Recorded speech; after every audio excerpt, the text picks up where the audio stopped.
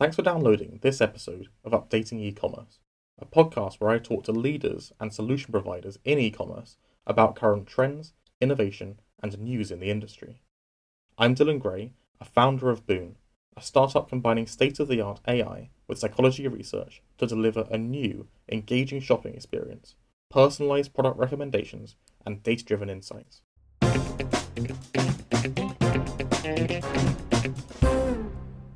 Today, we're joined by Tom Parnell.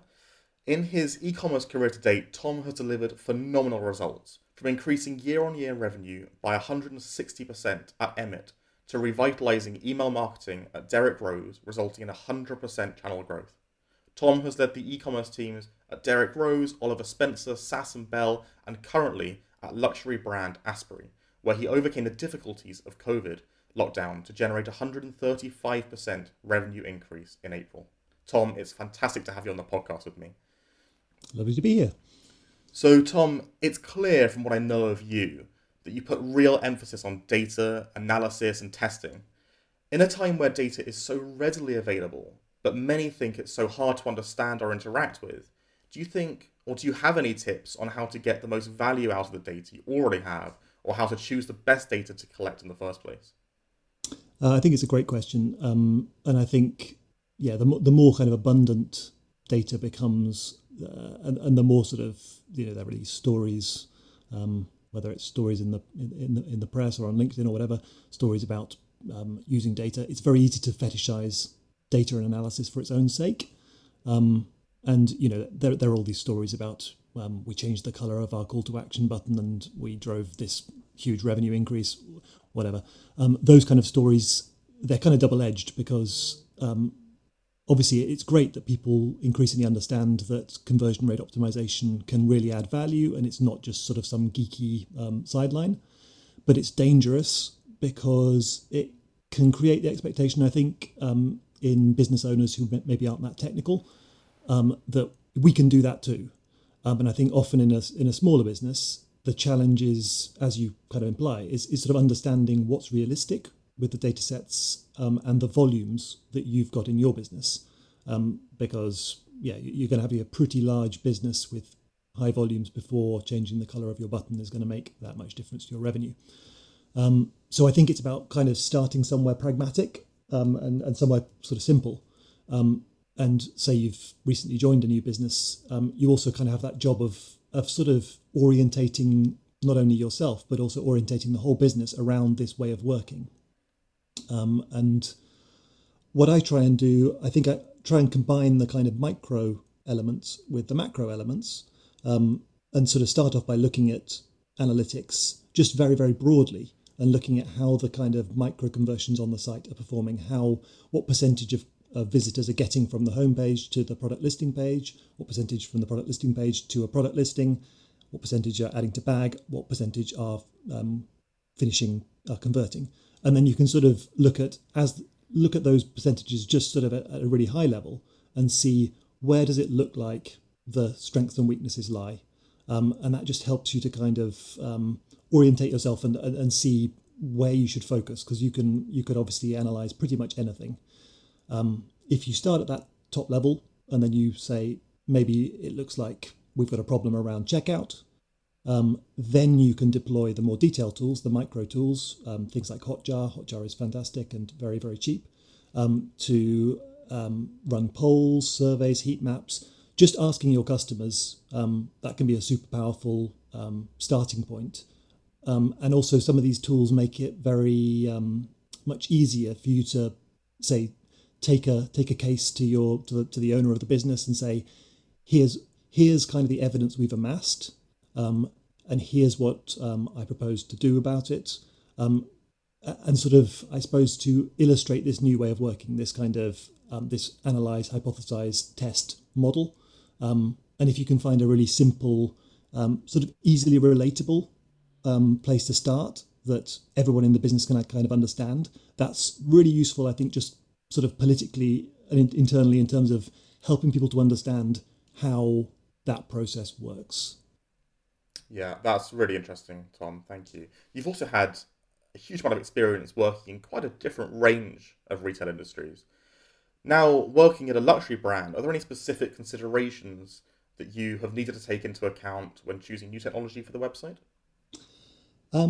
Yeah, I think the biggest consideration is probably just the volume, because yeah, as you mentioned, I've worked in a range of places, and where I was before Asprey, a giftware brand called Sass and Bell.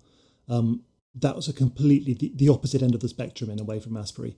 If people don't know Asprey well, Asprey is at the absolute extreme end of the value. So it's incredibly high value, low volume business. We have customers spending literally hundreds of thousands of pounds in a single transaction, and that means that kind of you have far lower numbers of transactions to the same revenue. And that changes the calculus, I guess, of your decision making when you're looking at investments in tech or in anything really, because I guess somewhere like Asprey, because you've got you have far fewer customers, you can still afford to do things manually that in a business like Sass and Bell you just couldn't. You couldn't begin to imagine kind of doing certain things sort of in a bespoke way because the volume is just far too high and the value of each individual customer monetarily is much lower. And so you end up in a volume business, you end up looking at lots of sort of automation tools and machine learning, those kind of things, just to cope with scaling. Whereas somewhere which is very high value, low volume, you can kind of afford to carry on being much more personalized. Often it literally one-to-one personalized, because you don't have that volume to cope with, and also you've got the fact that a single customer's purchase could pay for multiple staff's annual salary. So that really changes the calculus massively. And that huge premium on identifying and nurturing those ultra high net worth individuals, that means that kind of you're going to emphasize, your budget for hires in, say, customer service or sort of the people who are manning your live chat or whatever it is. You're going to justify investing far more heavily there and perhaps less heavily in the sort of automations. I mean, you certainly wouldn't be deploying chatbots on a customer who might spend a few £100,000. So that's sort of one, I guess, really obvious consideration. And I guess the flip side of it is that because you've got that lower volume of transactions, lower volume of conversions, you just can't so much depend on kind of very much algorithmic data driven tools, because often they don't have the volume to learn quickly. So you can't iterate as quickly based on pure data, and you end up taking, if there's a tool that you've used, you might use to sort of automate your merchandising, sort of category merchandising, that relies on understanding which products convert more than others. It's going to take that tool a hell of a lot longer to accumulate enough data to be sort of making statistically significant merchandising recommendations on a low volume business. Sure, it's a really interesting problem. Actually, it's quite unique for luxury brands, I Yeah, suppose. yeah, I think it is, and and you're obviously you've got that situation, I suppose, where you might even have a situation where you might have a tool that you are fairly confident, or you've shown via testing, could deliver a commercial uplift, but nevertheless the brand doesn't, it doesn't fit with the brand's values for whatever reason, and so it might be that your very commercially valid approach would nevertheless not be appropriate. And I think that the less that the more luxury a brand is, the more likely it is that decisions are swayed not purely by the commercial arguments. And it's an interesting thing. I think I don't think it's a bad thing, because in a luxury brand there is that much more awareness of the value of the brand equity, and the fact that we might get 10% uplift from doing that on the homepage, but long term the erosion of the brand equity involved is not that doesn't justify the uplift. So I think that's an interesting dynamic. It kind of makes it more that there's an extra level of complexity in some ways. Yeah. What do you think the greatest challenges facing e-commerce now and in the next 5 years? It's a yeah, that's a very very difficult question to answer. I think because of ecom being such a broad sort of discipline. Um, so I get maybe I'm going to answer it with regard to smaller business e-commerce Sure. specifically because I guess that's my area of knowledge, and I think the challenges for you know Amazon will be different from the challenges for Asprey, Of course. obviously, and well, Amazon might be one of those challenges.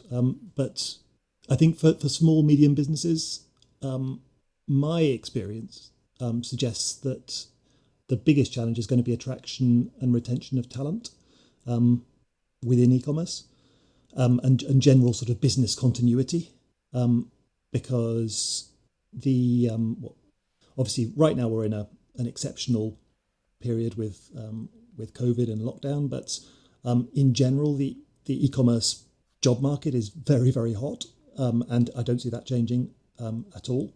And so high performers move far more frequently within ecom than they do in lots of other sort of disciplines. So I think in a small, if you're the owner of a small medium business, you're quite likely to have a situation where your ecom lead and other people in the ecom team are moving frequently, and you're sort of prepared that you're going to lose your current leader, in a question of a couple 2-3 years perhaps. Mm. And often in a small business, that your ecom lead may be very much depended upon as the center of knowledge for how lots of things work and how lots of the strategy is configured. And I think in lots of businesses of this size, it's really tough.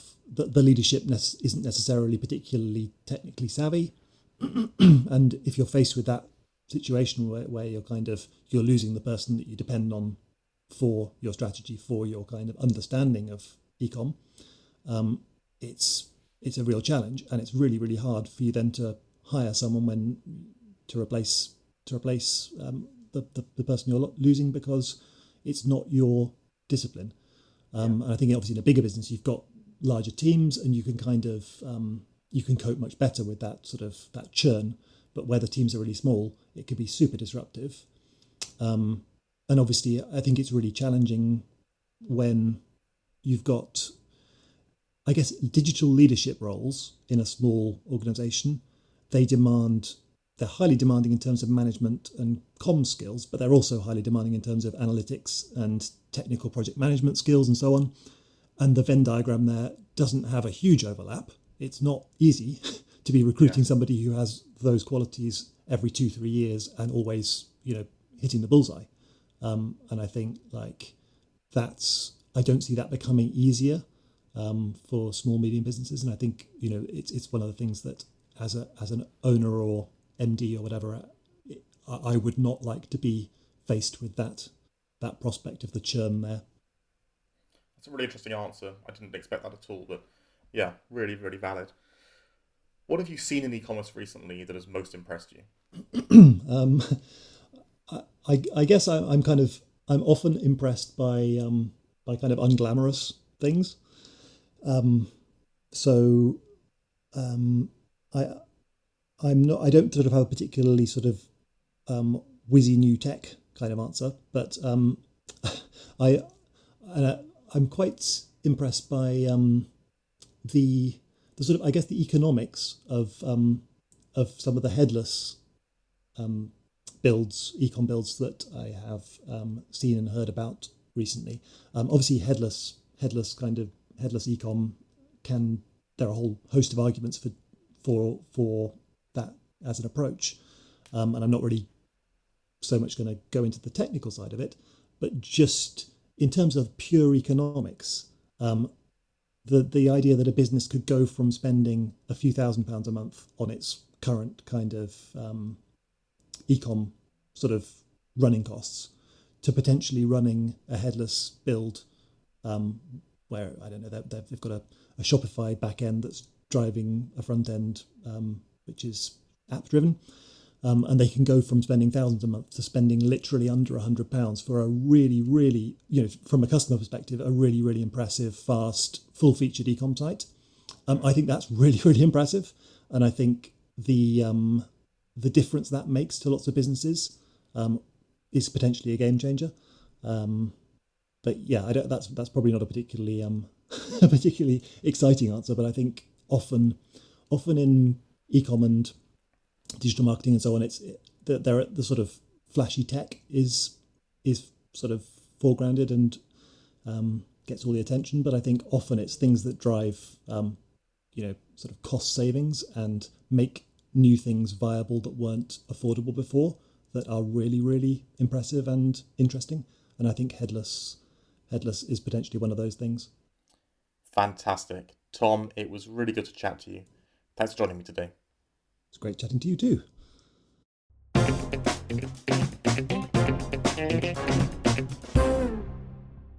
That was Tom Parnell of Asprey giving us a window into the unique world of high-end luxury retail. I'm Dylan Gray, a founder of Boon, a startup that uses psychology and AI to help shoppers discover great products using intelligent shopping assistants. Be sure to subscribe to catch our future episodes of Updating E-commerce. Until next time, thanks for listening.